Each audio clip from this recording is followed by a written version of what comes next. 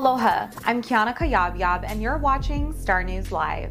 Here are today's top Hawaii headlines from the editors at the Honolulu Star-Advertiser.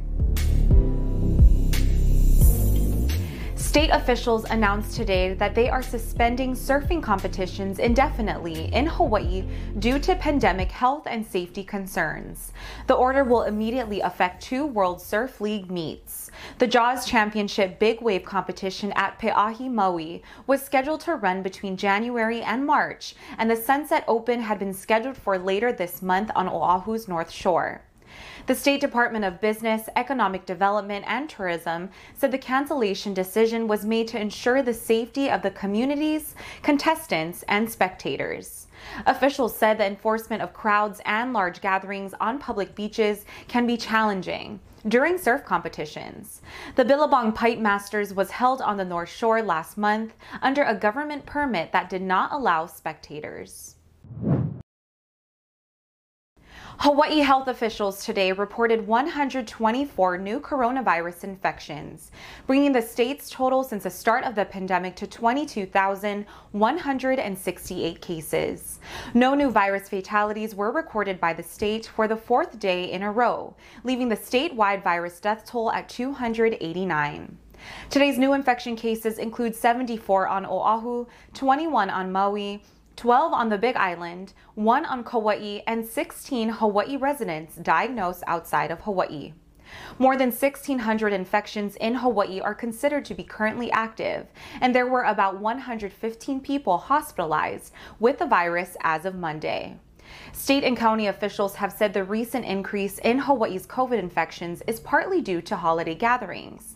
They asked the public to remain vigilant, avoid social gatherings, and to continue wearing face masks and practicing social distancing. Honolulu police closed several main downtown streets this morning as they investigated and removed a suspicious package. The closures began around 6 a.m. and clogged morning traffic for hours in the surrounding areas. Officials said an unattended cardboard box was found outside the doors of the state building at 1177 Alakea Street just before 6 this morning. Police closed Beretania Street at Punchbowl Street, Alakea Street between Hotel and Beretania Streets, and the intersection of Richard and Hotel Streets.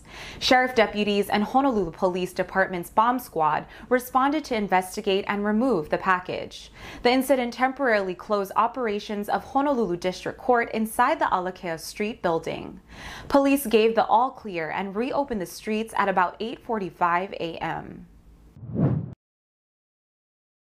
A federal judge has dismissed an obstruction case against a victim of convicted former Honolulu prosecutor Catherine Kealoha.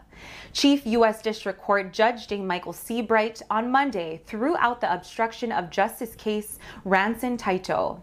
Taito had been scheduled to be sentenced on January 19th. Catherine Kealoha is serving time in federal prison for conspiracy and bank fraud crimes. One of Kealoha's crimes was stealing funds from an account belonging to Taito and his sister while Kealoha was serving as their court-appointed guardian. Taito lied to a grand jury that was investigating Kealoha, but prosecutors now say that Kealoha told Taito that his mother could go to jail if he told the truth about the trust account money. Judge Seabright said on Monday that it serves the best interests of justice to dismiss the case against Taito. Finally, Aloha Stadium officials announced today that they are resuming the swap meet and marketplace on Wednesdays. The swap meet will now be held from 8 a.m. to 1 p.m. on Wednesdays and Saturdays, and from 6:30 a.m. to 1 p.m. on Sundays.